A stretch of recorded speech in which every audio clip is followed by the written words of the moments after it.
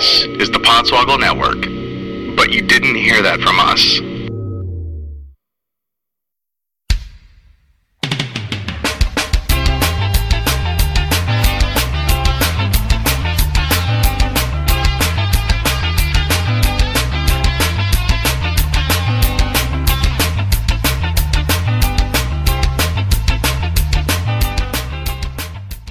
Welcome to Podswoggle Wrestling Podcast with Entertainment. I am your host, Mullet, and we have a very special show for you today because, along with the entire Swoggle Squad, here with me, we have a very special guest. Let's do our normal roll call. In Chicago, Illinois, is Rich. You guys, I'm really having a tough time. I'm really ashamed, and Seth has been really taking the brunt of this for me, but that picture was mine, you guys. That was me. Augie has no idea what you're talking about, probably. Do you, Augie? Not a damn clue. We're in WWE right now, right? Is that what we're talking about? Okay. I'll give you I don't watch that. I'll give you the Spark Notes version. Seth Rollins had a nude photo leaked of him after a photo of an NXT diva on his phone came out. It was from his fiance, who is basically pissed that all this is happening, and it was a big thing on Raw last night. Which NXT diva? She hasn't been. She hasn't been on television yet. But which one were you hoping it was? I mean, I don't know. For Tope's sake, no, Carmella is not pretty. Nah, not really Carmella. Anybody but Flair's daughter. Well, Shots fired. Yeah, jeez. Look, she's an awesome wrestler, but I mean, God, just whatever. Her back is so big. In Nashville is when. I'm actually being gone by Augie tonight because my belly is full of Little Caesar's deep dish pizza. Oh. So, ready to go. Fucking Weight Watchers diet killing me. Yeah, that really affected the pack of Fig Newtons you ate while you were here. I think I'm still shitting them out. In New York, Tope. Went to the dentist today, and I have a whole new level of respect for Kane. I really respect everything that he does as a wrestler, as a person. It's a hard job. I figured to say I have a hole, and I was like, yeah, it's your mouth, Tope. You're supposed to have it. It's okay. Sasha Banks, that's what I meant to say earlier. Oh, okay. Jesus. For Tope's sake. Tope doesn't remember that he sent that to us, Augie. Oh, yeah, that's right. So that's the Swoggle Squad, but we have a very special guest on the show today. He is a professional wrestling referee. He's worked at many different companies. He's worked for OVW, he's worked for TNA, he's worked for NXT, if I'm not mistaken. He is Chris Sharp, but we know him as Package. Package, what's going on? Yo, what's up, everybody? Thanks for having me. Of course, man, absolutely. Now, let's get right into it, because when we got you on the line, there's always the awkwardness when we have guests on of me saying, oh yeah, my name's Chris, but everyone calls me Mullet because it's my last name. And you just came right out of the gate and said, well, that's cool because no one calls me Chris either. Everyone calls me Package. I think we would all like to know why, and we would feel better not being awkwardly calling another man Package if he told us the story. Man, I've had so many fake stories over the year to try to make myself seem cool as to why I got that name. It's like what CM stands for in CM Punk. Right. Yeah. But there's no real actual cool reason. But when I started wrestling, or when I started training years ago, I guess Lex Luger, everybody just kept calling him Package, and my buddies just thought that was the funniest thing. And obviously, I'm a ref. I feel like I was always destined to be a ref. I was never some big giant jack dude. But to them, it was hilarious to always call me Package, as if, I don't know, I guess I look like that or something. So they would have me go into a restaurant, and I'd be all dressed up in a suit with a Bluetooth earpiece, be like, the package acquires accommodations for 4, and just stupid shit like that. And just for whatever reason, it always stuck. And then it ended up helping me out, really, because there's a ton of people named Chris, but I guess not that many people in wrestling are named Package, so... So it's just you and Lex. Is it? Do they call is it just Package or is it the Package? It's both. Oh, man, mostly my friends, the machine. Yeah, my friends call me just Package. But I've had wrestling shows commentators and stuff refer to me the referee, the Package, Chris Sharp. So they make it more so a nickname as opposed to the name. See, I like it as the name better because it gives you, I don't know, it's more powerful, I guess. You're the only one. If you say the Package, you're the Package. Yeah. And see, referees don't really get recognition on TV with, saying their names or anything anyway. So every now and then when the announcer says, that's the referee of the package, I can only imagine what the fans are thinking. Well, they're probably making the narrative in their mind of what it's from. I just saw the package in the locker room. Ew. Exactly. Well, again, we saw a lot of that stuff online last night with the whole Rollins thing. It's just like every post, like, yeah, I get it. Dick puns. It's ridiculous. But so we're gonna if you listened to the show before with some of our other interviews, ask Package a few questions, shoot the shit, normal Swoggle Squad stuff, and of course we're gonna wrap up with one of our classic Swoggle Squad games. I'm looking forward to. But just to get it kicked off, I mean, I already asked a question about kind of your name and your kind of that origin, but just very briefly, if you want to kind of go over your history and what got you into the business and how long you've been rocking and rolling. Sure, man. I guess I've been doing this about 9 years now. Yeah, something like that. 9 years. My family, my grandma actually went to high school with Dave and Earl Hebner and was really good friends with them. So Nice. They used to have wrestling shows in Virginia and North Carolina and shit like that. Like every Friday night, back when it was just sold out week after week after week. And they would always need help in concessions and stuff like that. So my family was very involved. And growing up, we didn't have a whole lot of, toys and shit like that. But the Hebners were cool as fuck to us. They would always give us, WrestleMania VHS tapes or magazines or a couple action figures or whatever. So wrestling was kind of all I knew. And I guess I never really grew out of it. And when it came time for me to turn, 16 and I could start training and 18 and I could actually, legally do shows in certain states, I kind of knew that just looking the way I do, I don't know if you guys know what I look like, but I'm just an average looking dude. I was never really going to make it but so far as a wrestler. So it kind of fit that we knew the Hebners because I ended up falling into place as a ref. And here I am 9 years later living in Florida and traveling all over the world doing this shit. That is the if you don't mind me borrowing a phrase from Kevin Nash, the vanilla midget dream is is doing that. Yeah. Now, did you ever wrestle? And if you did, like, what was your gimmick or your names or anything like that? It was the package, yeah. I wrestled for like 4 years on the East Coast. I'm originally from Virginia, obviously where the Hebners are from. And I did some stuff on the indies for like maybe 3 or 4 years. And I would just take bookings as whatever I could, a manager, a bag boy, you know what I mean? The music guy, the wrestler, the ref, whatever. And I wasn't very good at it. And then after a little while, I said, you know what? I kind of want to take it seriously. So I moved to Kentucky shortly after high school, saved up a little bit of money doing, waiting tables and shit like that. And I moved to OVW. And I said, if I'm going to be around all these guys that are like 6'5" and 300 pounds, I might as well just kind of stick to being a ref. But I still took all the classes as a wrestler. And to be honest, like, nobody really, I guess some people want to put themselves over. That's not my intention. But I did become kind of one of Rip Rogers' boys. And I was actually, as a ref in the training classes, able to help teach the wrestling to people that were new to it. And it opened up all kinds of opportunities for me just by being able to do more than ref and help give ideas and agent matches and, write TV and all kinds of stupid shit. That's awesome. I'm going to get back to Rip Rogers in a minute because I've heard some Rip Rogers stories. Yeah, he's a man. Yeah. I know our resident James Lipton, as he said on I believe it was Facebook earlier, Rich had a question for you. Yes. Cool. Well, as is wrestling tradition to kind of borrow things from pop culture, I'm going to go ahead and borrow some of these James Lipton questions, which were borrowed from the Proust questionnaire to begin with. My first one here, Chris, or package, if you will. Wrestling is known once you kind of know sort of the front and back of the business for having its own vernacular. What is your favorite and least favorite wrestling word? I don't know if I have a favorite or least favorite word, but I don't care if people use the words, but sometimes it gets annoying because the more you're involved in wrestling, you realize that the people involved don't actually use those words.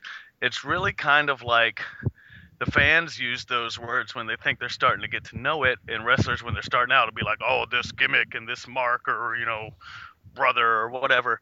But the more you do it, you realize that people don't actually really use that shit anymore. So wow. yeah. Do you find like some of the old timers still use them though? Sometimes, yeah, and I guess maybe it was just back in their day it was more common, but nowadays it almost seems like people are trying to show off how much they know when they use it, and the problem is they often don't even use it in the right way. And well, that kind of goes to something I know Rich has talked about, is that something he kind of would like to see over time as like wrestling kind of grows into like this new generation is some of the carny aspects of it like kind of fading away a little bit. Now we'll say carny words in the ring like kizay, fizzabe, or whatever and stuff like that because right. We're in the ring and we know that it's 2015. People can be paying attention to our lips to try to figure out what spot's coming next or whatever. But other than that, like when we're backstage or just hanging out with our buddies, we don't use that shit. That's kind of refreshing to hear. It's just that it's not like that anymore. Yeah. Okay, Rich, I legitimately did not know that you had actual James Lipton questions. Yeah, no, I wasn't kidding. Because when Tope saw the list for the Rumble, I would just assume that it was like just like a stack of index cards with like 700 questions on it. Speaking of which, Tope, if you had, I haven't heard from you in a while. Make sure you're still wake up in New York. Oh wait, of course I am. I don't want the car horns to be on, so I just turned my mic. I am parked, Tope. I'm parked. I'm not. Oh, never mind. Car horns. That's not gonna stop you anyway. But Tope, go ahead if you had something. Yeah. So the wrestlers there's always times where they want to kind of get them, in the ring, take advantage of people or something. But have there ever been a situation where you were in the ring and you're like, you know what, I might want to do something that these guys don't see coming, or like what's a nice in the ring rib you've ever pulled? Well, I'm always kind of talking and joking around with the boys. I don't try to do anything to fuck it up because, I mean, unless it's just a house show and we don't care, you know what I mean? And even then, we're still doing a good match, and it's not something the fans would normally notice. I got two of them for you. One kind of example like what you were talking about is I wasn't even in the match, but I did orchestrate the rib where for a new referee, he was kind of getting a big head. And we had Nick Eugene Dinsmore and a guy from OVW named Body Guy wrestling at a house show. And I came up with the idea. I said, during the middle of the match, let's rip his pants off, see how he reacts. And there's pictures of it on the internet. You might be able to search it on Twitter or something. I don't even know what you would type in, but somebody will find it after they listen to this. But yeah, this Dinsmore, Eugene just staring at this dude like, what the fuck? And his pants are all ripped, but his belt's still on, and you can see his boxers and stuff. But another one of the ribs, like when I want to pull something that they don't expect, is like if I've got a match that just isn't listening to me, like maybe a tag team match or something like that, and we're going over time, and we're supposed to be going to commercial, or the match is already supposed to be over, but they're just not listening to me or whatever. I pulled this one from Earl Hebner. He said he had to do it to Legion of Doom once, where when they go to hit the rope, as the ref, you just kind of step forward a few steps and let them run into you and then act like they did it on purpose and DQ them so you can end their match. And I said to Earl, I said, you really did that before? He said, yeah, man. They never didn't listen to me again. I was like, all right, well, I'm going to keep that in my back pocket. And one day I actually got to use it. That is awesome. That brought up something that I'd heard recently that I actually was excited to ask you about. Now, there was a rumor going around, or I don't know if it was confirmed or not, but in WWE, referees get bonuses for like catching guys like on counts of 5, or catching guys like not getting their shoulder up or anything like that. Have you ever been privy to that kind of like referees following the rules for real and like following through with it in any of your various promotions? Well, I don't know. I've certainly never gotten a goddamn bonus for doing it. just getting yelled at, probably, right? Yeah, if we're on television or like a little internet pay-per-view, or if there's a ton of people there, I'm usually of the mindset otherwise that, hey, Vince McMahon, Dixie Carter, they ain't watching this fucking match. I can let them go a little bit. But if it is televised or I care about it a little bit more, yeah, I'll be a little bit more strict on it. I've never really heard about them getting the bonuses, but I do know that the referees either get chewed out or fined if they don't do it. That's You know what I I mean? think more so what I meant is that not so much bonus, but they would get punished if they didn't do what they're supposed to do, even if it messed up the ending of a match. Yeah, absolutely. Just because in the end, I mean, anytime you get heat in a match, you want it to go to the heel, right? You don't want it to necessarily go to the ref. But there's only a couple times when a fan is actually going to pay attention to a ref, and it's usually if they're out of place or if somebody cheats, they're going to look to the ref to see if he's doing something about it. And if he ain't, that's where all the heat's going to go. Gotcha.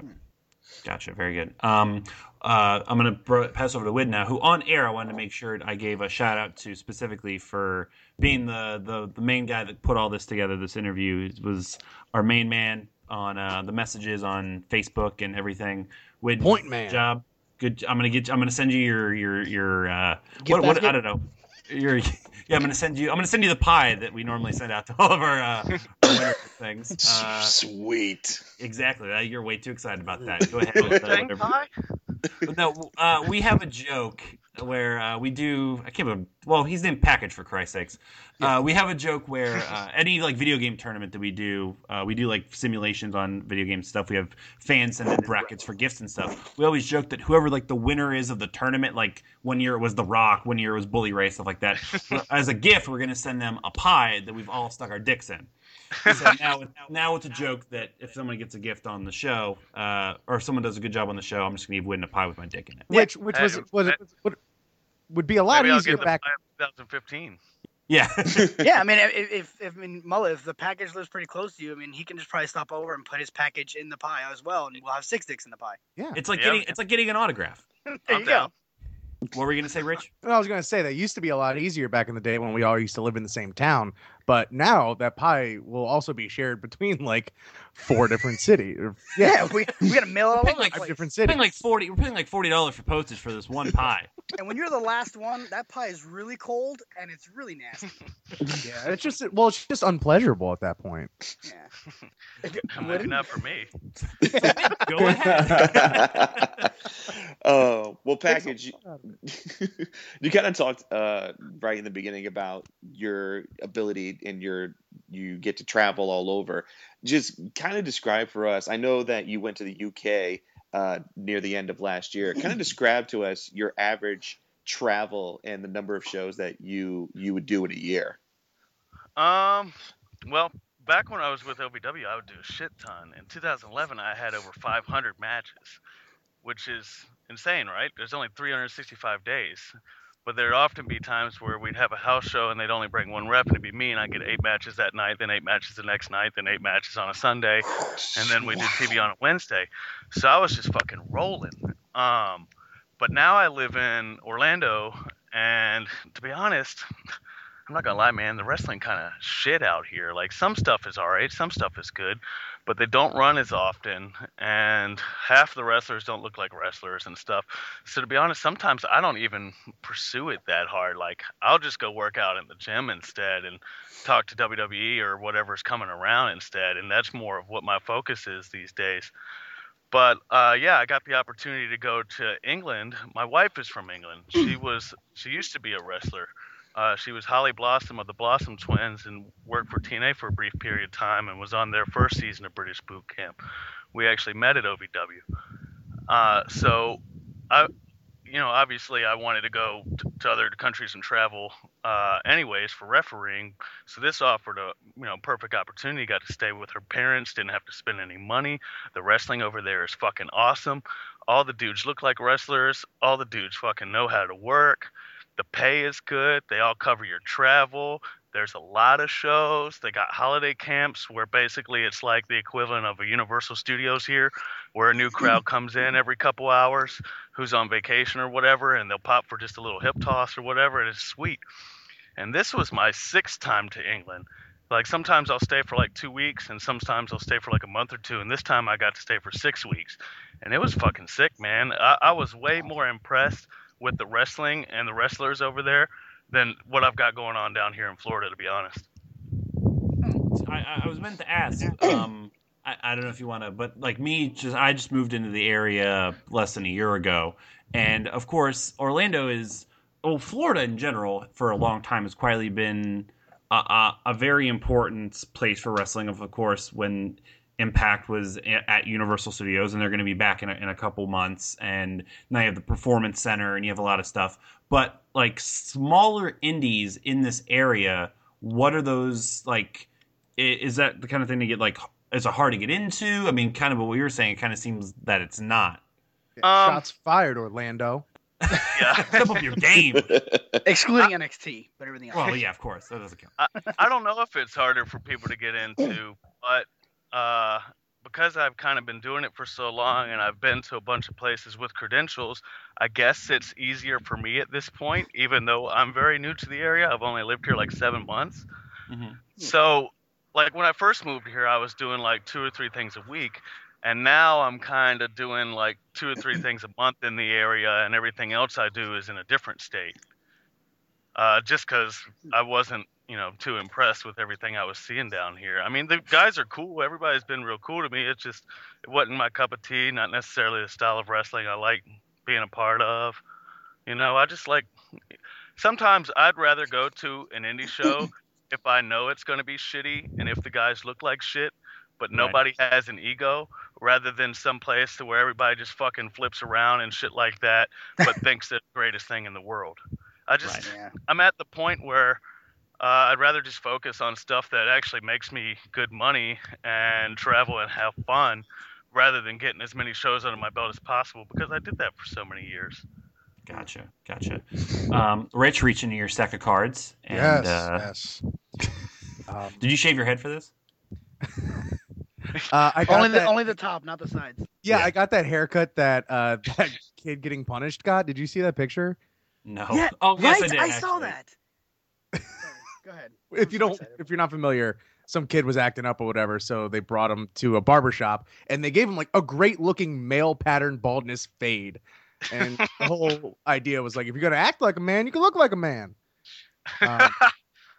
If you haven't seen that, not wrestling related at all. No, at all. I'm sure it's been a rip at one point. That sounds like something my parents would try. It sounds like something all parents should try, to be perfectly honest. 'Cause that kid looked miserable. That kid had the face of a lesson learned. Yes, My parents tried doing that to me, but my hair was already gone. See, you learned your lesson though, right? Yeah, that's it. Well, He beat us to it. Yeah. So, what profession other than your own would you like to attempt? Maybe zookeeper. Hell yeah! Great answer. Great answer. I think that'd be pretty interesting, right? I now met like 3 people that have at least worked at zoos. Yeah, How great would it be to be a zoo? Sorry, I'd how like great to would be it be in to charge be a of the zookeeper? zoo and just kind of play with the animals and like pet the giraffe and shit, but I don't want to clean up after them. I am of the belief that any profession that Kevin James can do in a movie would be fun, possibly easy, and also could be a good time. except the whole MMA fighter thing. I'm not I so. have never watched a Kevin James movie, by the way. Well, you're better than all of us. That's kind of hard to avoid at a certain point. Not really. Hitch? I don't know if I'm so crazy about the King of idea about a Queens. guy named the Package petting all the animals. Well, Just stroking the elephants.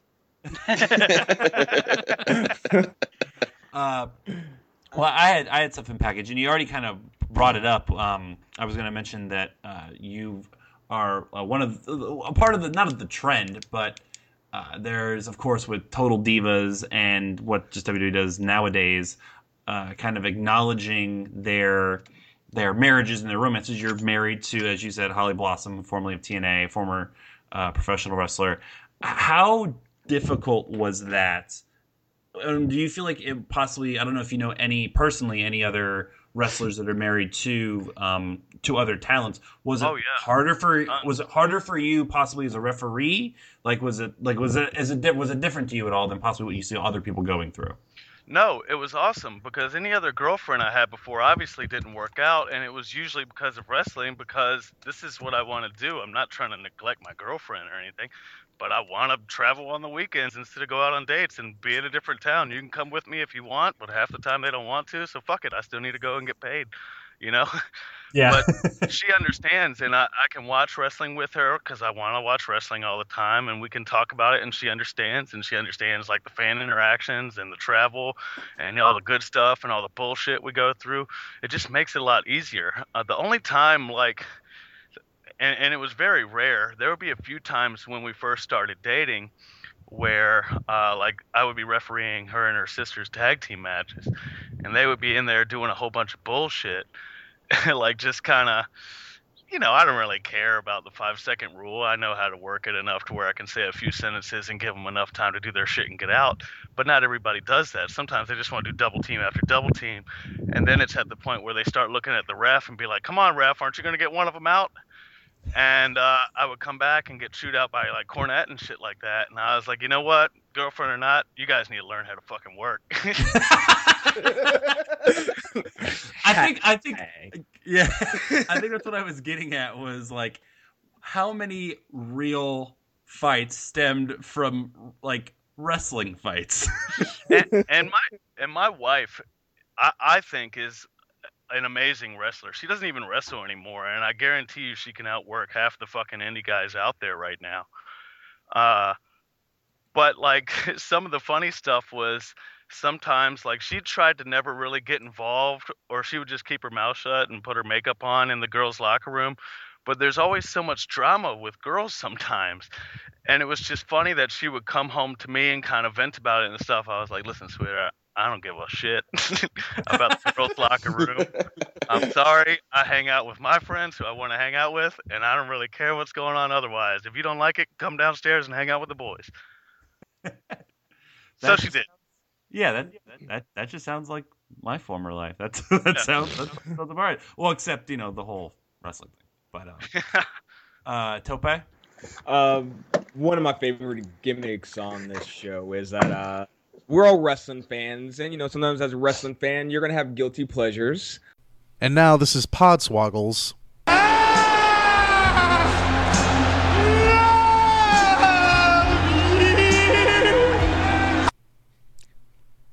of the week. On this show, it's called the I Love You of the Week package. What is your embarrassing guilty pleasure in all of wrestling? Mine was WCW 2000. I think Mullet. I think I've done so many. Scott Steiner, the wrestler. That's transcended. That's transcended anything really. The Boogeyman might be a more appropriate one. Something along those lines. Yeah. You know what? I don't feel guilty about any of them, but I guess the closest thing to a guilty pleasure is when I'm bored, I'll watch a ton of Botchmania and Backyard Wrestling and shoot interviews because that stuff's just hilarious to me. And oftentimes I'd rather watch that than real good wrestling. If you go through my YouTube page, you will see nothing but like Scott Steiner. Well, Scott Steiner, of course. Don't get me wrong, the man's already got the Godfather title for my future son that doesn't even close to existing yet. Law and Lockdown. As I say that in front of 4 of my closest friends in the entire world. But yeah, like you'll go through and it'll just be like shoot interview previews, not like actual matches, but just shoot interview previews. And I just finished watching the 2 Botchamanias that he just posted up recently. And Matthew's a friend of the show; he's been on the show before. That's sweet. Yeah, I totally get that. Now, Backyard Wrestling. Dude, I love it. I found one the other day that has better production value and better like pre-tapes and intro to the show than most real wrestling shows.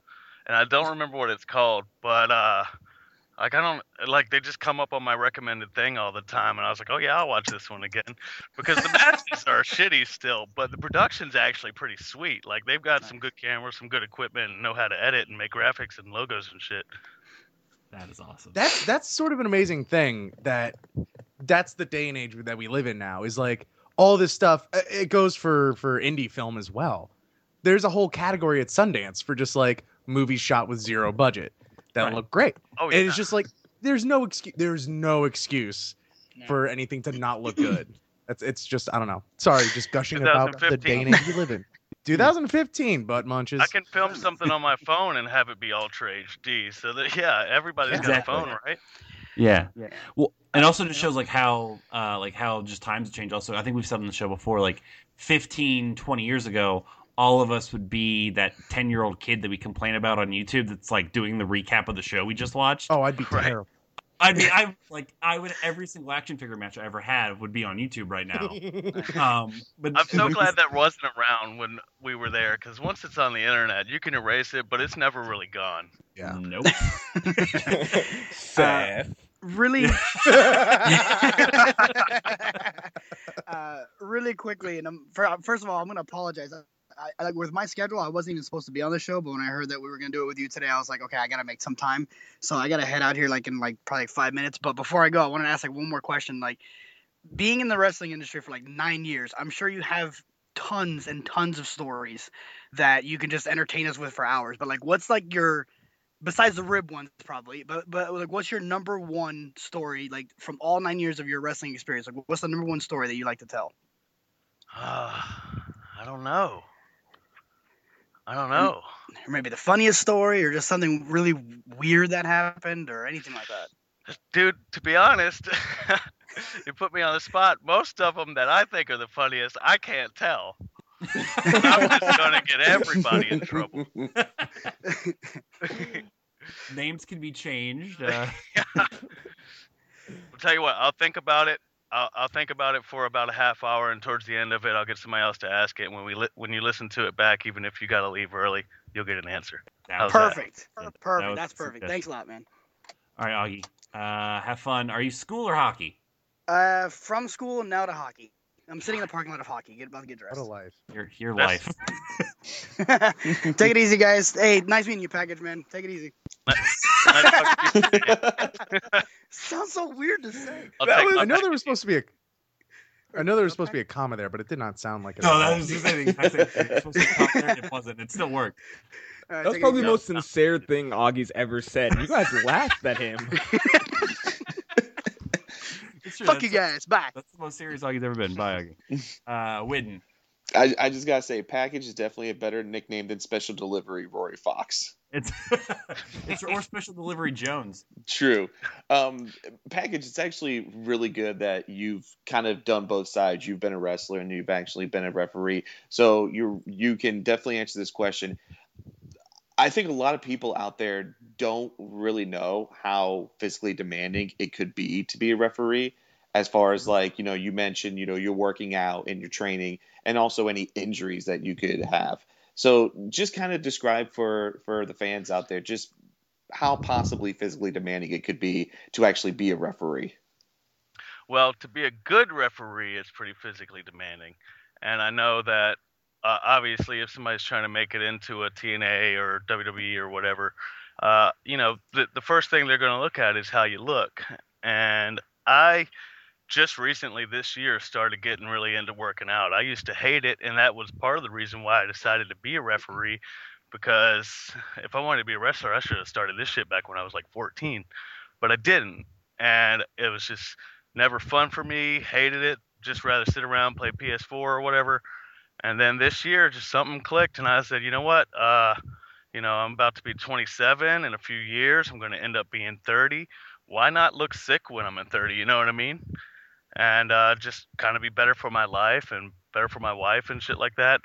And then I realized that as I started to get in more shape, I started to get even more opportunities as a ref. So I was like, okay, well, yeah, it really is important, I guess, to look a certain way, because I kind of think that it is appropriate for there to be an old fat guy ref, just because that makes sense to me sometimes. And I think it makes the wrestlers look better. But times have changed, just random off topic, some of the biggest things that I've noticed that have changed even since I started is the crowds are quieter and the wrestlers are smaller, and the refs are trying to get in shape and stuff like that. It's very different now than it was even just 9 years ago. So 9 years ago, I never thought about it. But it was always still physically demanding just because I wanted it so much. And I made sure to take all the classes as a wrestler, and just because I thought if I knew how to be a very good wrestler, how much better of a ref can I be? And then I realized it opened up other opportunities for me. I was able to help like Cornette and Al Snow write TV for 2 years apiece. And I was able to help agent matches because I know exactly what it takes to be a wrestler and where these guys are going to land and the best sequence of moves to get the point across or whatever it may be. You know what I mean? Right.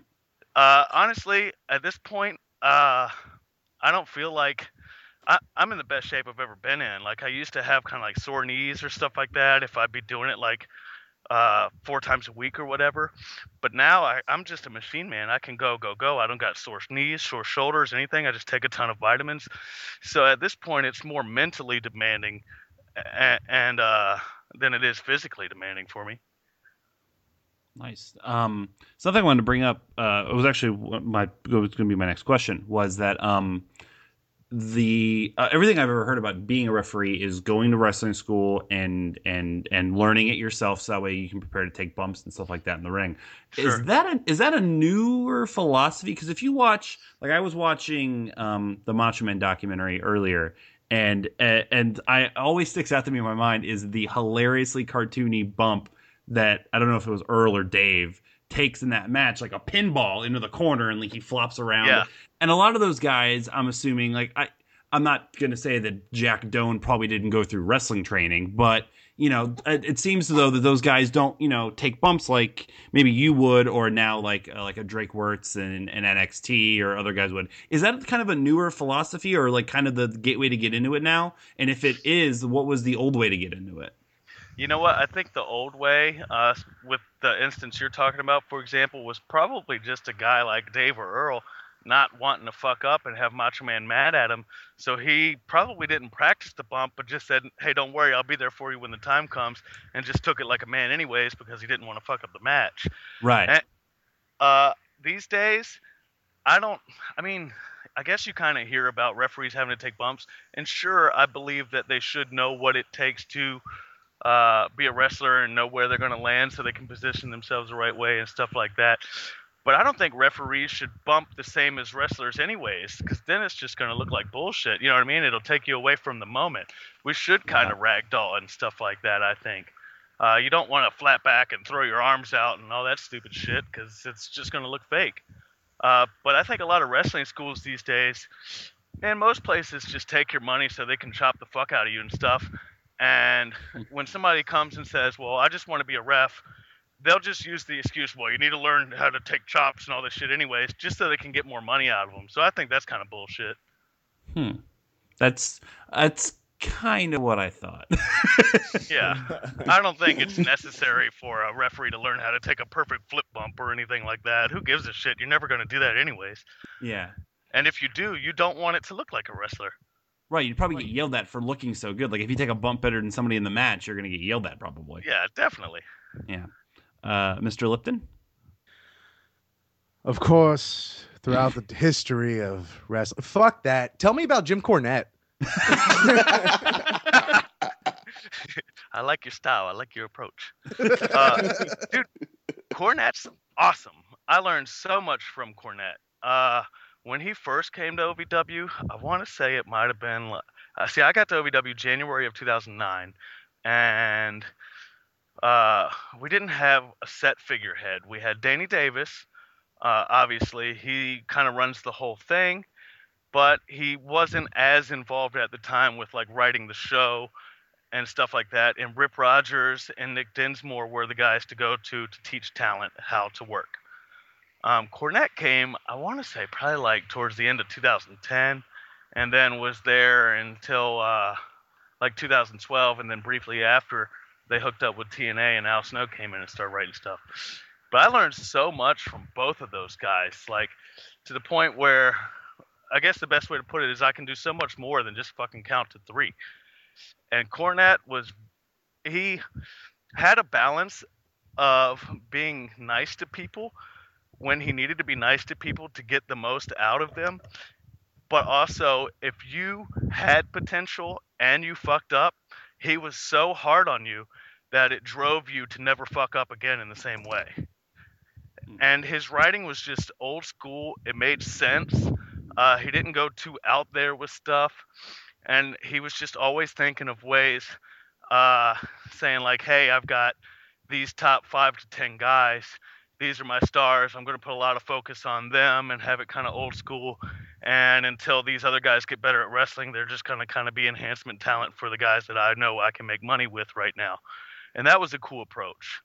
And Al Snow was very different. I feel like Al Snow took the approach of uh, it wasn't so much about wrestling as much as it was about let's try to be kind of entertainment. Obviously, he made a lot of his money in the Attitude Era. So that's kind of the direction that OVW went when he was there. And he had the mindset of let's make everybody a star. And if the guy is a jobber, let's just have him do one funny thing so that that gets over and that's all the people want to see out of him. And I kind of agree with that. Like, I don't care if Stone Cold Steve Austin can do a headlock takeover and have a great wrestling match. When we watch him, we want to see him flick somebody off, drink beer, and do a stunner, and that's about it. You know what I mean? Yeah. Right. But like I learned so much from both sides because I knew Cornette was all about wrestling, and telling stories within the match, and Al Snow was entertainment, and wrestling. That seems like the best of both worlds between the two. Was there ever like because one of my favorite things to rewatch on the internet is the Cornette Dairy Queen drive-through video. Was there ever like a moment where you like sort of saw, is this going to be a Dairy Queen? Is this going to happen?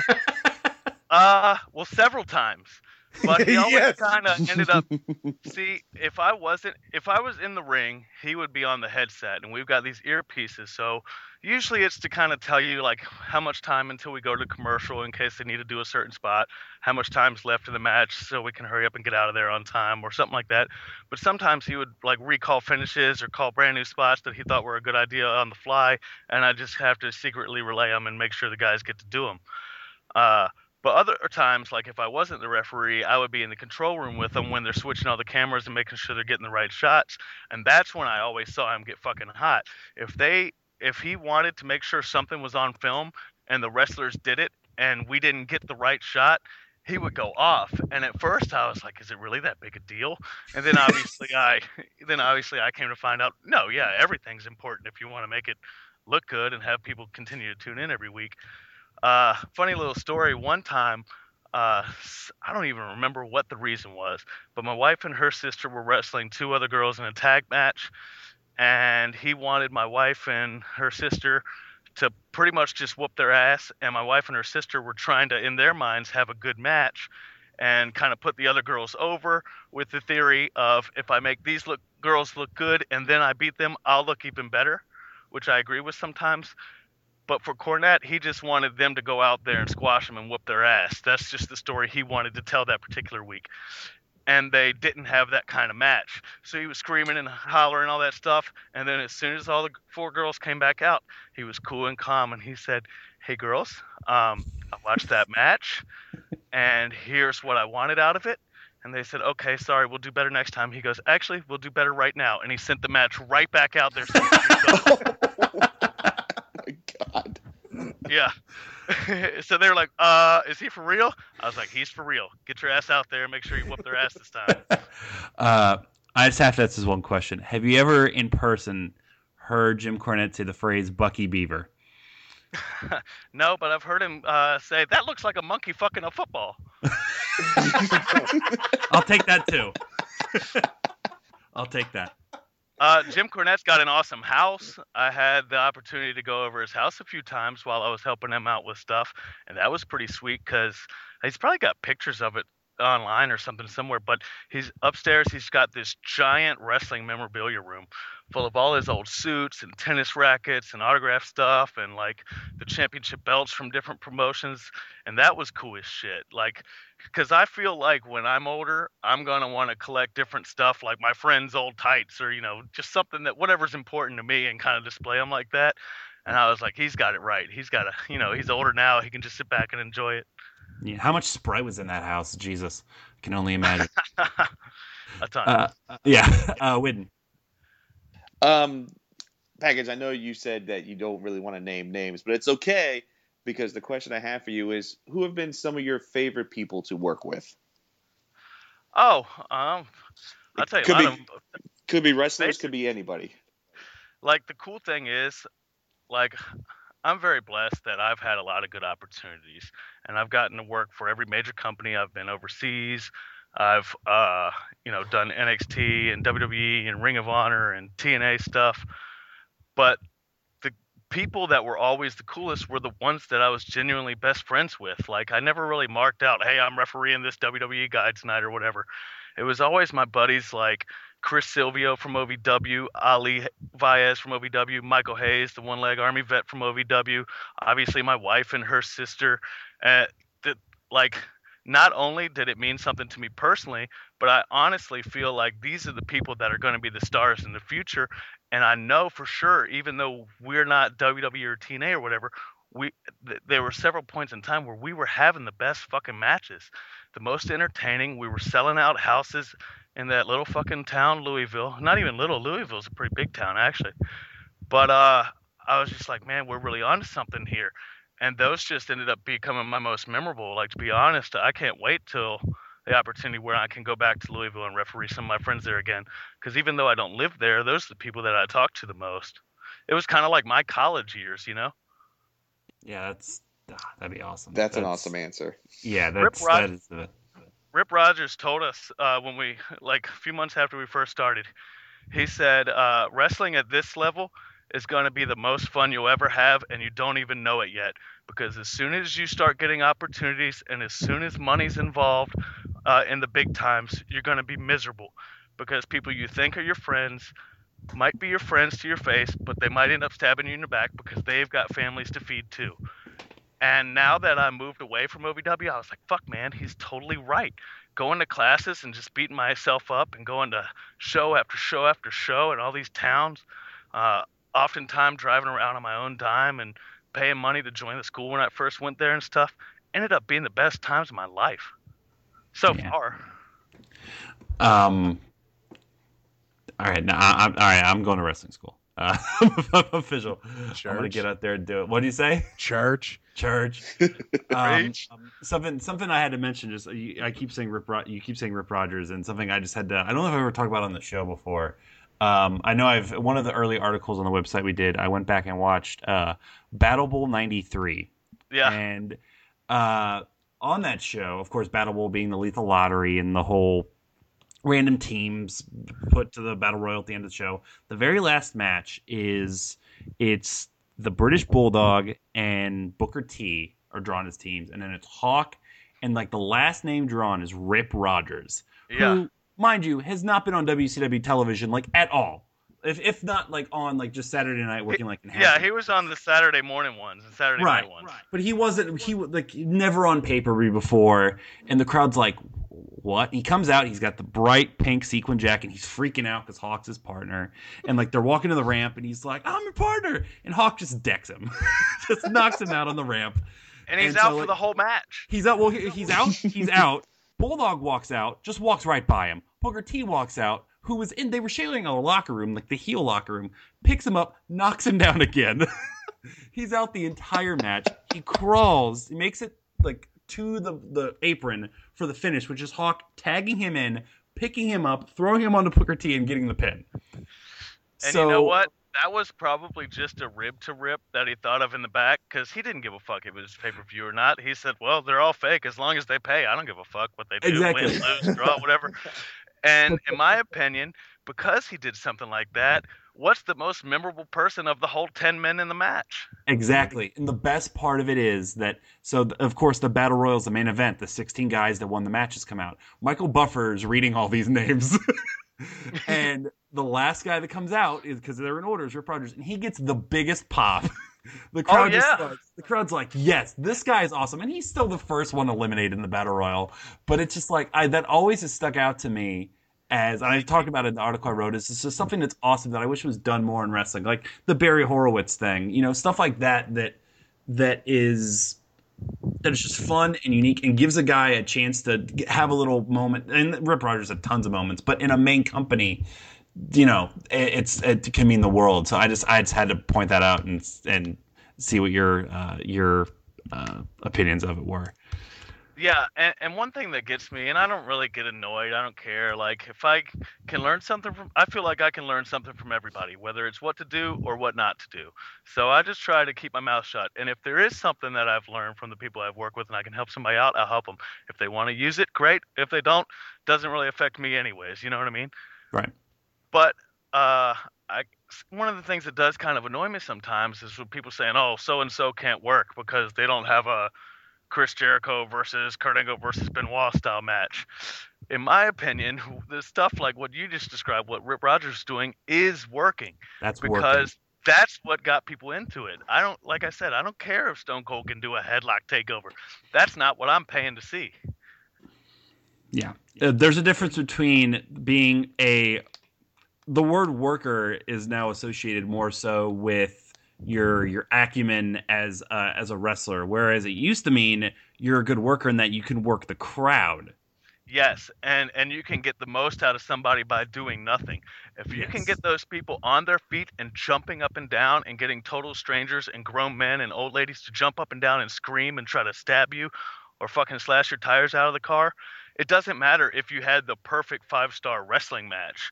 You're likely selling 10 times more tickets than the person having the so-called perfect wrestling match.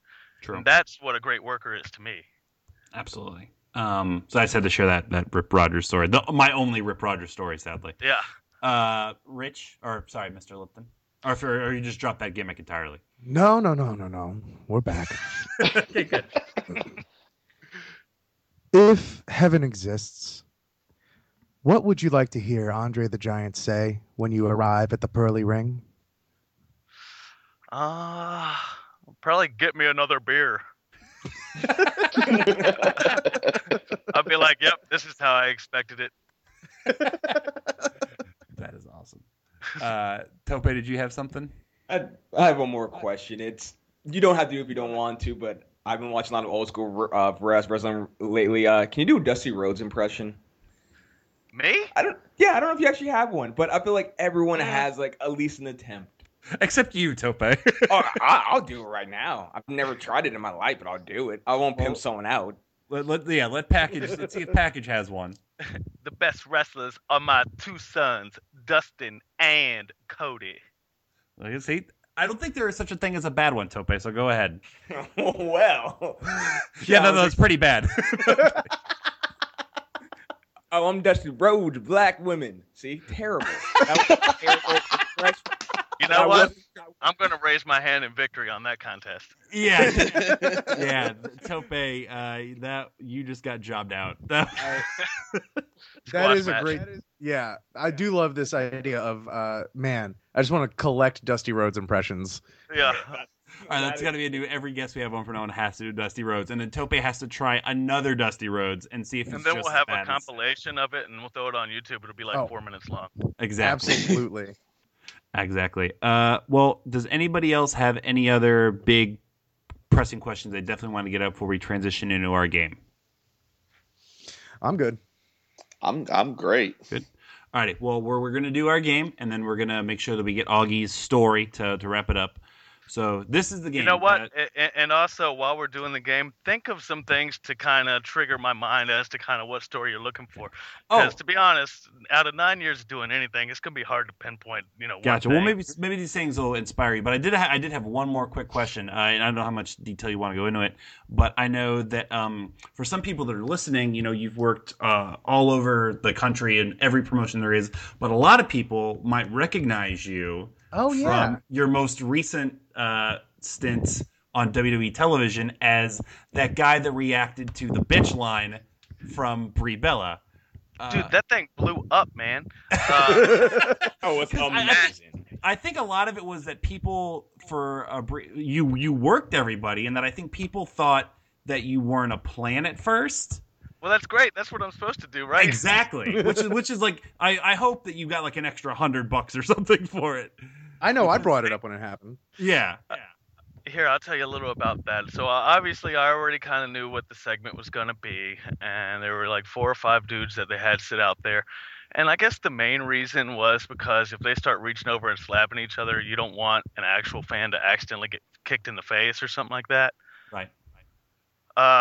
So right off the bat, I was like, "Oh, I'm gonna have some fun with this." They're like, "What shirt do you want to wear?" I said, "Give me Daniel Bryan. I'm gonna sit right by Brie Bella." I said, "I'm gonna have some fun Long-term with this booking. right here." Yeah. Oh yeah. And like I didn't really practice facials or anything, but I took a bunch of acting classes before, and I knew that what they wanted out of the extras, obviously, other than making sure the fans didn't get hit, is just to kind of put it over and make it seem as big as possible. Uh, I know they weren't paying me to sit there with my thumb up my ass and not react to it. So I said, well, whenever she says whatever she's going to say, if it makes sense and I don't feel like I'm necessarily taking away from it too much, I'm going to try to put it over the best way I can. And I've always had ridiculous facials just with different shit. And it's always been so fun for me to play around with that kind of stuff. So the next day, we went to do SmackDown, and my phone's just blowing up all day with people, I guess, that had started making GIF images of it and stuff like that. And somebody sent me a link to Reddit, and I had never even heard what Reddit was.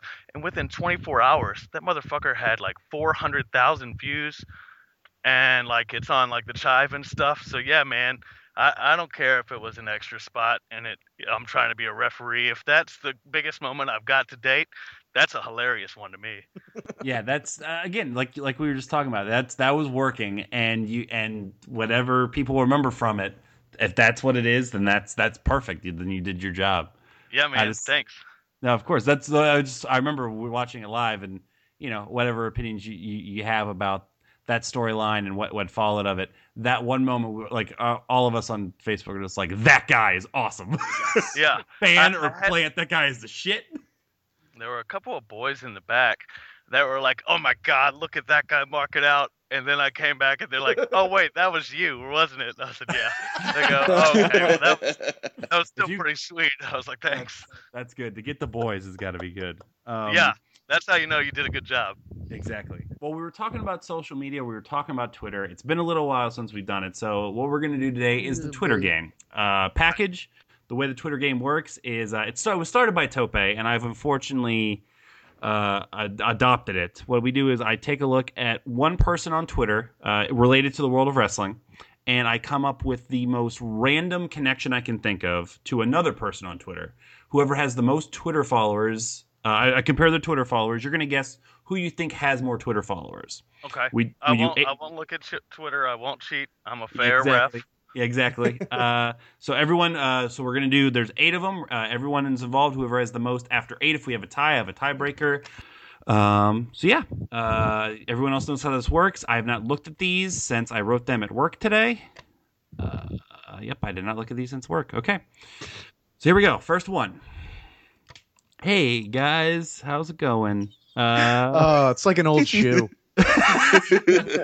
So TNA Impact Wrestling, they just recently they went through some hard times. They're on a smaller network. They're trying to rebuild. They're trying to rebrand. That sounds like something I saw at the Super Bowl last year. So who has more Twitter followers? TNA Impact Wrestling or Radio Shack's official Twitter? Oh my. Well, you know what? TNA is still around, and Radio Shack is the one bankrupt right now. So I'm hoping it's TNA. I'm going to go ahead and go with TNA. I don't know, and I feel like I may be wrong, but I'm fighting for them. All right, so Package's got TNA, Tope. Radio Shack. Widden? I'm going with Package, TNA. And Rich? I'm going to go with the company that is just as relevant as what I'm about to sing. Oh, Radio Shack. Oh, split 2-2 with 371,000 Twitter followers. Shit. Impact Wrestling beats Radio Shack's 218,000. See, wrestling fans are very active on Twitter. Who the fuck's going to want to follow Radio Shack? Were they going to offer you 10% off a piece of shit? The thing to always remember in this game Package, we've done this a lot. We once did Punky Brewster compared to CM Punk, and Punky Brewster had more Twitter followers than CM Punk. So, also at one point we had more Twitter followers than Kevin Federline. Well, that's understandable. Those were the days. But remember the days? Speaking of remember the days, we're on the subject of TNA. One of the most entertaining parts of TNA is Rockstar Spud. Who is the only other person that I could think of that has once played a Spud? Don Rickles. So So, of course, the voice of Mr. Potato Head and classic insult comedian. So who has more Twitter followers, Don Rickles or Rockstar Spud? I'm And going yes, with Don my boy Rockstar Spud. Don Rickles has a verified Twitter account somehow. Does Spud well, have a verified Twitter account? it's not verified, but it is his official Twitter. Right. I still think he has more. All right, so package went with Spud. Tope. Don Rickles. Widden This time I'm going with Tope, Don Rickles. and Rich. Until you said that Don Rickles had a verified Twitter account, I was gonna go with Rockstar Spud, but I gave you a hint on that one. yeah, I will go with Don Rickles. I mean, Frank Sinatra would have wanted it no other way True. than for with- Don Rickles to be verified on Twitter, obviously. With 147,000 Twitter followers, Don Rickles has more than Rockstar Spud's 50,000. Damn. If it was relevant, I'd do an I Love You of the Week on Casino, but it's not wrestling relevant. It's not at all. No, but can we get those two in the same room, please? It's Rockstar Spud and Don Rickles. Oh, Never has yes. there been more of a two different people. I think Adam Rose and Seal was the standard bearer, and now that will be the new one, or this one. I know exactly to set up this one. I'm so proud of this. One of my favorites on NXT at the moment is Enzo Amore, as all of us are. He's a bona fide stud and a certified G. We know who a verified G is? Kenny G. Oh, God. So, so who has more Twitter followers, Enzo Amore or Kenny G? All right, that is fucking brilliant. Oh, Yeah, gosh. I felt- Verified I- G. Oh. Verified G. I'm going with Kenny G. All right, so package has got Kenny G. Tope. Going with Enzo. I refuse to pick Kenny G in anything. Hey, that was a nice setup, by the way. I Thank like you. what did there. Thank you. The gimmick here before when Tope used to do it is that Tope would do these and then forget about them for like a month and then or the day and just not remember what the connection was and then have to talk his way into figuring out what the connection was. That one was very deliberate, however, so I technically cheated. Widden? 3.14. It's time to eat your pie. I gotta go with Enzo. And Rich. I'm just glad you did this as well to talk about how on last week's episode of NXT, Enzo doing the Shmoney dance or the Shmoney dance. I don't know how you say it really, but I know the dance that is hilarious and has produced a lot of vines. And then you got Enzo doing it on the stage, and it was a lot of fun. I went with Enzo. Ignore the rest of that. With 42,000 Twitter followers, Enzo Amore has more than Kenny G's 29.3 thousand. Still. I It only was got close. 1 out of 3. Widden's pitching perfect with 3. Tope and Rich have 2. Packages got 1. We still have 5 to go. That one literally shocked the hell out of me. I was totally expecting Kenny G to be like, oh yeah, 450,000. Nope, no one cares. Next. Somehow, I mean, of course we've avoided this one throughout times, but there's a guy now called John Cena. He's been a wrestler for some time. I think I've heard of him before. This is kind of breaking a rule here. I have 2 wrestlers. I have the John Cena of America and the John Cena of Japan. Who has more Twitter followers, John Cena or Hiroshi Tanahashi, the current NJPW or the IWGP heavyweight champion? Oh gosh. What's Japan's Twitter like? I'm going to say Yo, USA Japan. John Cena. Is your Twitter game strong, Japan? Is it strong style Twitter? Is it? I should have done Nakamura. I fucked it up. I heard package. You went with Cena. Yeah, I got Cena. Tope. I'm going Cena too. Widden. I really want to, but I can't go against Cena. Thank you for summing up the last 11 years. And Rich. Anthony Phoenix. Felix. Sorry, I fucked it up. That's his middle name, right? Is Felix Anthony or something Felix, like yeah. that? It's like Felix. John Anthony Felix, something Yeah, like that. that I guy. remember that from, we said it as a joke and then it actually happened. Yeah, with 6.8 million, but I had to know for sure what Japan's wrestling seems like. Hiroshi Tanahashi has 80.3 thousand. I would almost go to say that John Cena probably has more than WWE. That's a good, I don't know. I have not. There's something to look up. Ooh. Yeah, I'm gonna look at it right I don't now. think that's far off because I think I just recently saw something on Twitter It does. when WWE hit their 5 million mark or Yeah, something like at that. WWE on Twitter has 5.02 million. Yeah. Wow. Now, That does looks that really count all of their accounts, like WWE Community, WWE Moms, WWE No, that's NXT, just and all that's that just shit? Or that's just at WWE. Yeah. At Gotcha. WWE Universe has Like 2.26. yeah. So those two Gotcha. collectively have more. Right, but I will just say I think that proves that John Cena is bigger than the business. It is, man. It's really cool though to go to at WWE and the top banner right now is Owens and Zayn. That just warms my heart. Nice. That's cool. So, all right. So everyone got that one. Didn't fool anybody with that one. Widden pitching perfect halfway through. Widden and Tope and Rich have 3. Packages got 2 right behind them. Number 5. We don't talk about legends here in the Twitter game a lot. One of our favorite legends. I know one of Rich's favorite. Hacksaw Jim Duggan. Oh, hey, I ran into Hacksaw in an airport about a week ago, and then I refereed him about 3 weeks ago. Hell In yeah. I've never heard a bad word about Hacksaw Jim Duggan. I don't think he exists. He's the man. He's hilarious. He's smart, and he's always willing to help the younger guys out. Absolutely. And he's always carrying his trusty 2x4. You know who else is always probably carrying trusty 2x4s? Home Depot. So Oh, who has more Twitter followers? Hacksaw Jim Duggan or Home Depot's This- official Twitter? this is I'm why saying we play the game. This is why we play the game. I'm saying Home Depot. All right, so packages go in Home Depot. And I think it's because Hacksaw walks around with a suit blazer and then like Adidas striped pants. That inspired me for the next 40 years of my life. What do you I'm mean gonna do that. inspired you? You were gonna He's do gotta that be a always couple, anyway. man. Yeah, but now that I know that Hacksaw Jim Duggan does it, I can just reference that and everyone's be like, oh, okay, I guess that's all right. Tope.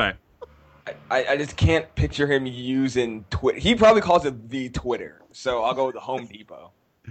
Widden. Oh gosh. I'm gonna go down with what I wrote down. I wrote down Duggan. And Rich. This is such a boring answer because I can actually see like people tweeting home improvement questions to Home Depot, and they're actually being like use Answered. and need for Home Depot having a Twitter. So I'm going with Home Depot. Plus, my pop bought me stock in Home Depot when I was just a little boy. So Fun fact, if you tweet Duggan home home improvement questions, he'll still answer. Like, how do I fix my sink? Oh, I gotta just clean that up, tough guy. Like, it's tweet you back, good stuff. With 267,000 Twitter followers, Home Depot beats Hacksaw Jim Duggan's 88.5 thousand. This is usually where I fall apart. I was about to say, Widden, here comes the descent. Yeah. Hey, I'm making a comeback though over here. You're one behind. Widden, Tope, and Rich have 4. Packages got 3. 6-1.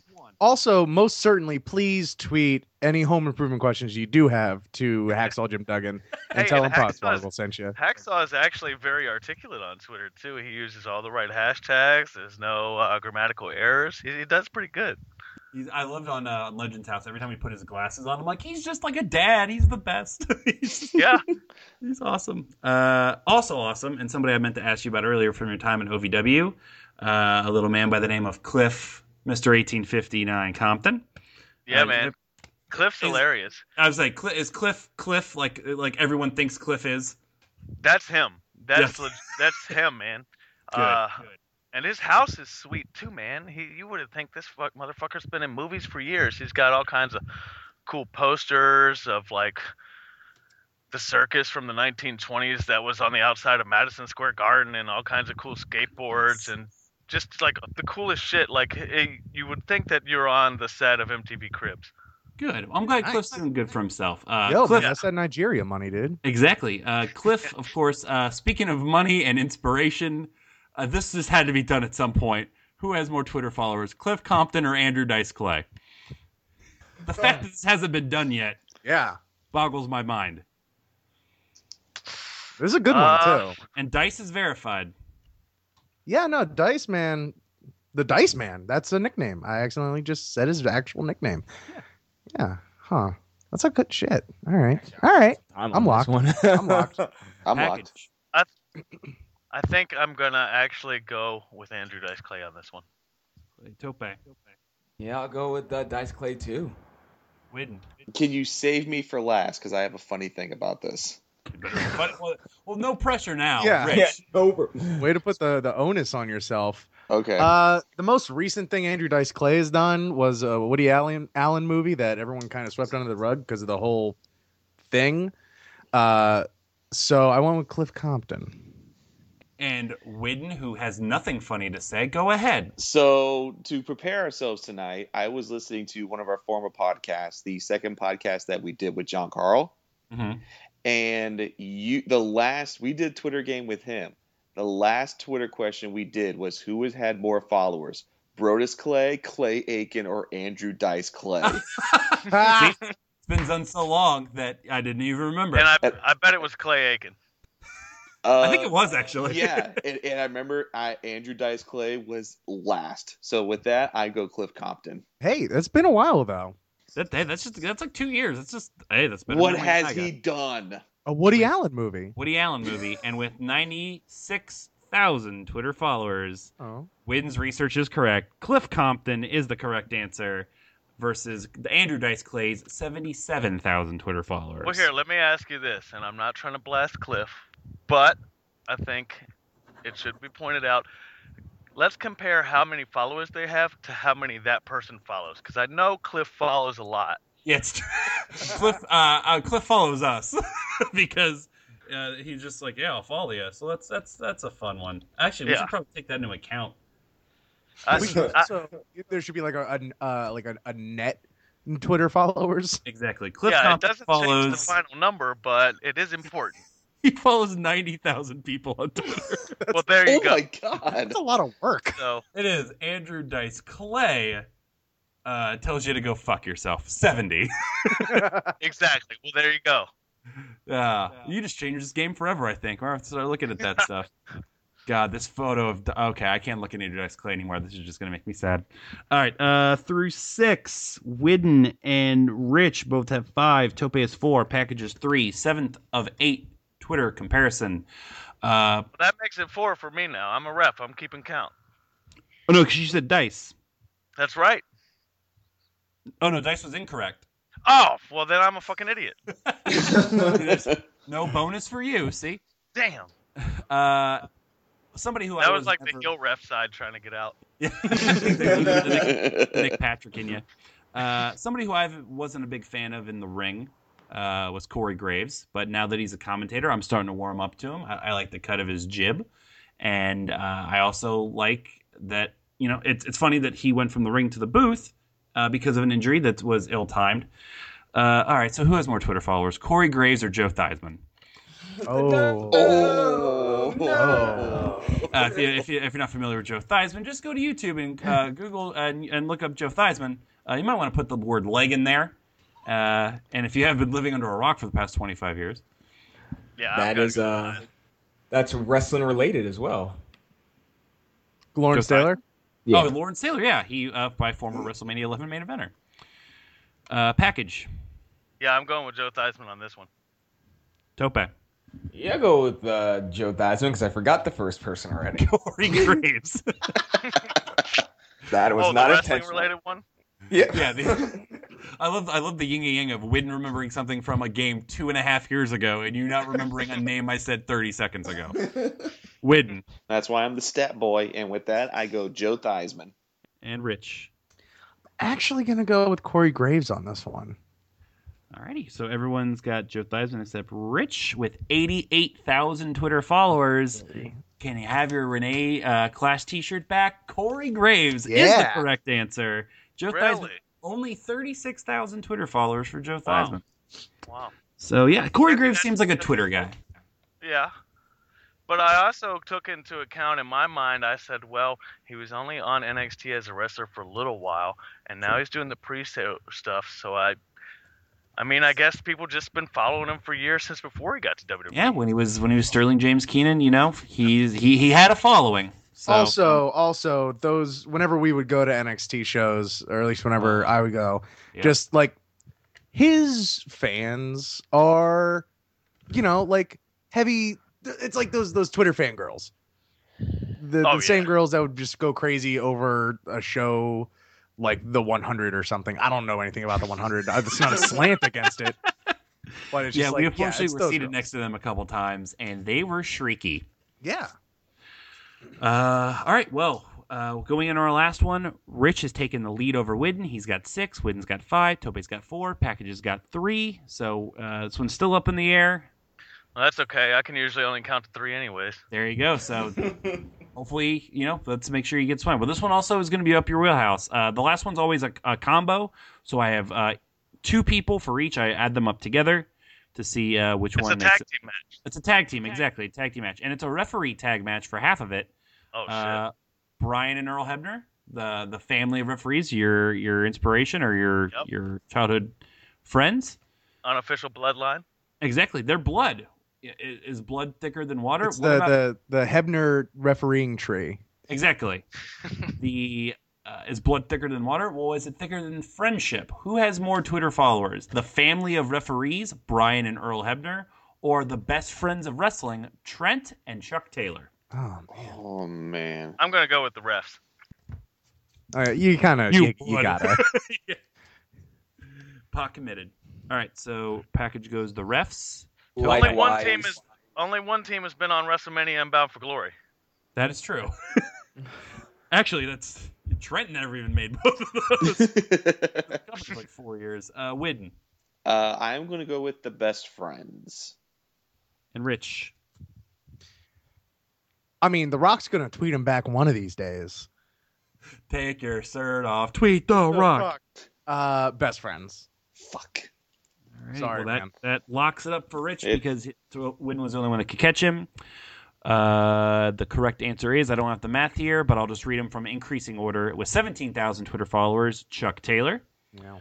With 49.4 thousand Twitter followers, Brian Hebner. With 57.6 thousand Twitter followers, Earl Hebner. And beating everybody combined with 192,000 Twitter followers, it's Trent. Jeez. Best friends are the correct answer. Widden and Rich get the points. Rich gets the victory, only missing the Radio Shack one. Widden in second, Tope in third, and counting the 3 is Package. This is some bullshit. I ain't coming back on this show for at least like. Hey, if it's any consolation, a guest has never won a game on the show. So Well, we don't got no experience, man. I think this is unfair. Mullet. Yep. John Carl won the Twitter game that I listened to. Did he really? Well, Yes. See, God damn, man, my memory is going. John from Glasgow needs to send me all these updates quick so I can actually know what's happened with everything. So that's the end of the Twitter game. Package. Hey, by the way, I still don't got like a set story in mind. 'Cause I was paying attention. But if there's something else you want to ask me, or you throw out a topic or a person out there, I'll be happy to talk on them whatever I can.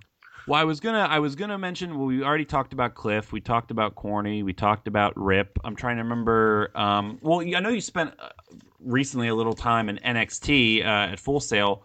Just what was that whole experience like? Because I know it's very new, but it seems I've always been interested in it because it's mostly the students that are taking more of a hand in everything going on. The students of Full Sail? Yeah, a lot of them are involved in the production of it, but you still have this Fortune 500 company behind the scenes, with the development.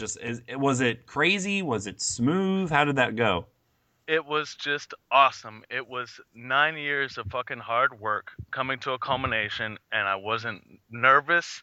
I was definitely excited. You get a certain kind of butterflies, and I think you always do, or else you should probably just kind of get out. Like I said, I wasn't nervous, but I just felt over-prepared, and I was like, I'm going to knock it out of the park because I've done stuff with WWE before, and I've been an extra or a Rosebud or a Brie Bella guy or whatever the fuck. But this was the time that I actually get to referee a match, which is what I want to do. And since then, I've gotten a chance to do a few things with them, but I'm specifically talking about the first time I got to referee a match. It was a dark match, and then it was like right after the September 11th NXT TakeOver, and then on the 12th, they had a set of like 4 tapings. So I did the dark match. It was a tag match. It was Dash Wilder and Scott Dawson versus current NXT champs Murphy and Blake. Yep. And it was just so cool, man. Like it just went by so fast, and I have a decent amount of connections up there, and that's what you do. You try to use your connections to get the job you want, right? So I was there the day before on the NXT TakeOver show, and I knew in my mind, because I know how this shit works, there's absolutely zero chance of me doing anything tonight unless they let me run out there and break up a fight or something like that. And even then, because this is such an important event for them, they're probably going to not let some non-contracted guy do that. But I was already trying to plant the seeds, and I had just done, a set of Raw and SmackDown like a week or two before, and I'd done the Brie Bella guy stuff earlier in the summer, and so I was making the connections, and they had seen me referee before, like before a SmackDown, and I know I knocked their socks off, and I really feel like one day when there is an opening and they need, a 14th ref or whatever, or if something ever happens to one of theirs, like I feel like I'm gonna have more of a full-time opportunity there. But I said, you know what? This fucking weekend, I'm gonna ref a match for WWE. Whatever I gotta do, I'm gonna make it happen. I'm gonna be over prepared. It's not just gonna be before the fans come in. I'm gonna do it when the fans are there and have my first official WWE match. And I just put all my energy into it, and I kind of believe in that stuff anyways. I feel like if you put all your energy and you think about it constantly, you'll find ways to talk to people to say, to kind of like weasel your way into that spot. So I was just bugging people in a polite way constantly, just saying, hey, is there any way I can just do a dark? Any way I can do this? Any way, you know what I mean? And then when I got there the next day, my name was already typed up on the sheet, said that I was refereeing the dark, and I was just like, fuck yes. I don't care what match it is. I don't care who it is. I don't care how it goes, because I believe in myself. Even if it's a 5-minute match, which I think it was like 6 or 7 or something like that, I'm just going to have fun with it, because I've had opportunities with wrestling companies before where I felt like I was under pressure just to try to, get a job that night or sign the contract that night. And I wasn't really able to soak it in and, just have fun with it. But I went out there before the set of tapings, and they sung the national anthem and all that stuff while I was in the ring. And it wasn't like a 20,000 seat arena. It was NXT, but I was just looking around and kind of looking over my shoulder slightly and checking out the fans. And I was just like, you know what, man? I know I'm going to do big things in wrestling, whether it's with this company or another company or overseas or whatever. But for right now, if this is the biggest thing I do, I'm going to enjoy it. And I had so much fun. It felt like I was like on drugs or something like that. I just felt so elated. I was like, you know what? I fucking made it. Nobody's ever going to be able to take this away from me. All my training, me fucking playing with toys when I grew up, never growing out of wrestling, it paid off, and it pays off tonight. And I get to referee a WWE tag match. And I just appreciated it so much. That is awesome. It was awesome. That is great. Did you totally steal or try to steal that call sheet that had your name on it? No, but I do have a lot of stuff like that from before. Like a lot of the like Ring of Honor ones, they would always kind of leave around, so I would keep that. And they've got the whole script, and those formats are pretty cool. And Cornette used to write a lot, and then I personally did some more of the typing up and writing while I was with Al Snow for a little while. So I still have all of those either on a computer or the actual paper copies and stuff like that. But I didn't need to. It wasn't something that I wanted to do, and also I didn't want to be the mark that somebody saw taking it off the wall and be like, oh, that guy. Because I already knew. I was like, I did a great job. I didn't fuck up the match. I felt like I added to the match. I'm not trying to fuck it up. I don't need a little piece of paper. I've already got what I wanted out of it. You know what I mean? Exactly. Absolutely. Well, that's good. Well, that'll please Augie, because he's a big NXT guy. So hearing that'll work. And if it doesn't, then hey, you know what? I hope you lost your hockey game, Augie. Yeah, fuck you, Augie. I love that every guest we ever have on the show, by the end of it, has a fake beef with Augie. We had John Carl, former a friend of the show, former WWE writer on the show, and like they're never on the show together somehow, so they just have a fake beef that they hate each other. So we can start that now. Augie, you're not allowed to be on any shows the package is on anymore. Sweet. So with that, we're going to go ahead and start wrapping the show up. I'll get our plugs in first. Thank you for listening to the show as always. You can check us out on podswoggle.com. This podcast, all kinds of great articles. Of course, all the rest of the podcasts on the Podswoggle Network, including Picked Up, a TV podcast with pilots and Italian guys, Married with Movies, a married podcast with me and my wife, and The Blank Slate, a podcast where we talk about everything else. You can also find us on all the social media sites, including @Podswoggle on Twitter. All those other podcasts are on there as well. Facebook, YouTube, Instagram, Podswoggle is everywhere. Podswoggle is also available on iTunes. Leave us a review and 5 stars. This is a preview for the next show. We do have some iTunes reviews in. Of course, if you leave us an iTunes review, Rich, no matter what it says, reads it on the show. Rich will read the iTunes reviews on the next show, won't you, buddy? Yeah, that's what I said, isn't it? Yeah, and it's on the record. Did he so you're- stutter? Yeah, oh god, I can't wait. If you have any questions, comments, concerns, thoughts, whatever you want to leave us, you can do that on our email, podswoggle@gmail.com.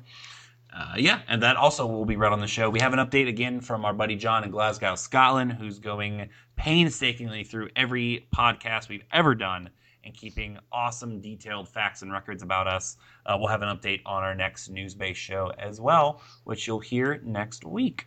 Scotland's hot for wrestling right now. This guy is awesome, and pretty much all European wrestling right now is just seems to be It's the place on to be. fire. They're kicking ass, man. I'll probably try to go back around the summertime. Hey, and just on a side note, if I can, I don't want to interrupt you, but this has been one of the coolest podcasts because so many times, and I love doing podcasts, and I always put myself out there if I see one's there. I'll say, hey, you want to do something, or I'll have people ask me. But it's always the same old shit. Like, they just want me to go step by step every point of my career or my life or whatever. And I know we covered a little bit at the beginning, and I feel like that's important for people that don't know me, obviously. But I like that we were just able to shoot the shit. And so many of them annoy me sometimes, and I just bite my tongue. But this one, and you guys are all awesome. Thank you. We appreciate that. We try to be a little different here. We try to make sure that we know that a lot of people get bogged down with the same stuff. So we want to make you just feel like one of the guys and have fun and have a good time. We got our plugs in package. Please be our guest. Go ahead and plug away whatever you'd like to promote. Man, I'm just doing stuff all the time. I hope 2015 is my year that I get a full-time contract with somebody. But if not, I'm at the point in my life where I'm just happy being a husband and making money and traveling the world. If I make it to WWE or TNA, great. If I don't, I'm still going to keep doing it because this is what I love. I love talking to fans and stuff. I'm on Facebook under Chris Package Sharp, and I'm on Twitter under @RefChrisSharp. So Awesome. I like to talk to people all the time, so hit me up. And if someone's interested in possibly booking you, do you have an email or somewhere? Should they reach you there? Or I just Google Ref Chris Sharp. I got a website, but it's got a ridiculous link because I didn't feel like paying for an actual URL. or otherwise, I mostly just get people that hit me up on Facebook and send me a message. Or if I think they're really serious, I'll just kind of like follow them on Twitter and DM them or something. Very good. Very, very good. Whitten, do you have any last thoughts before we wrap up? I just want to say that I have the utmost respect for Package because I have delved my foot into the refereeing business. I did a couple of KY Jelly wrestling matches my freshman year Yeah. of college, and I decided that it was a little bit too extreme for me. So, Package, thank you for coming on the show. I respect you, good sir. Thank you. And I know your experience. I've done that too. I've also refereed alligator wrestling matches. And if anyone out there knows of a state or country where it is still legal to have a person wrestle a bear, I have a checklist and that's on it. Just get a hold of Tracy Smothers. He'll find another bear to wrestle. Hey, real quick, Cliff Compton was looking to do that through High Spots one time, and it actually got kind of far where I was going to be the ref and me and Cliff were going to ride to North Carolina together. Oh God. But the farther it got with trying to rent the bear and stuff, found out that it's actually illegal. Like, states have laws against fake wrestling a bear these days. Hey Augie, there's your fucking story. And there's There a you go. band name there too. Rent the Bear. That's a great band name. That's an awesome metal band. Tope, any last thoughts? I can't follow that shit. Yeah, Rich, any last thoughts? One.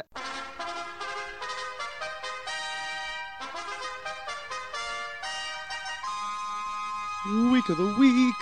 Whitten, it seems like you weren't ready for that jelly. Two. Week of the week. Week of the week. Had to get one in. And two, Package, thank you so much for coming on the show, man.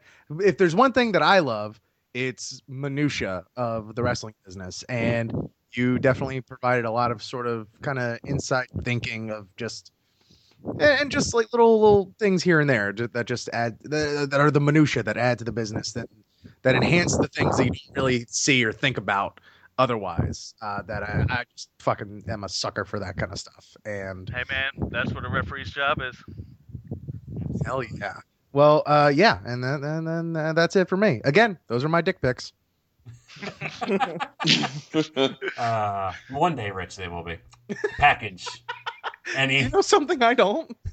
Yeah, I just came back from the future.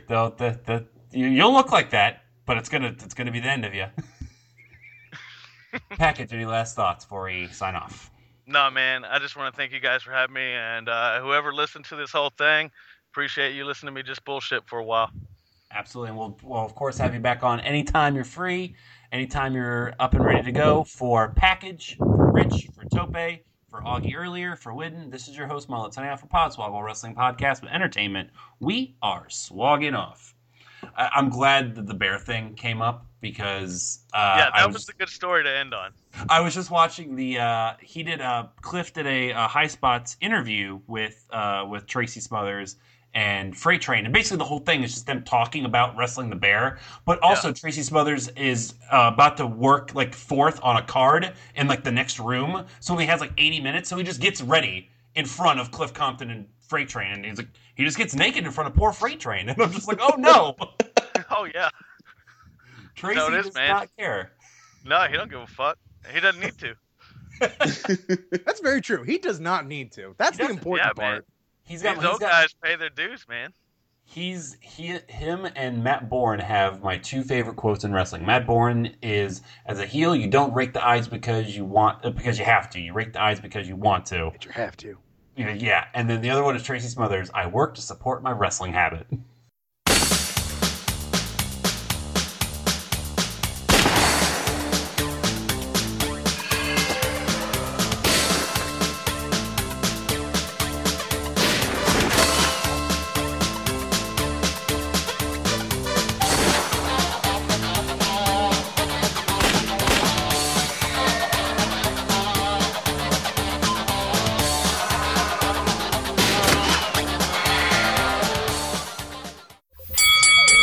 This has been a Podswoggle Network production. Visit podswoggle.com for more of that sweet, sweet entertainment.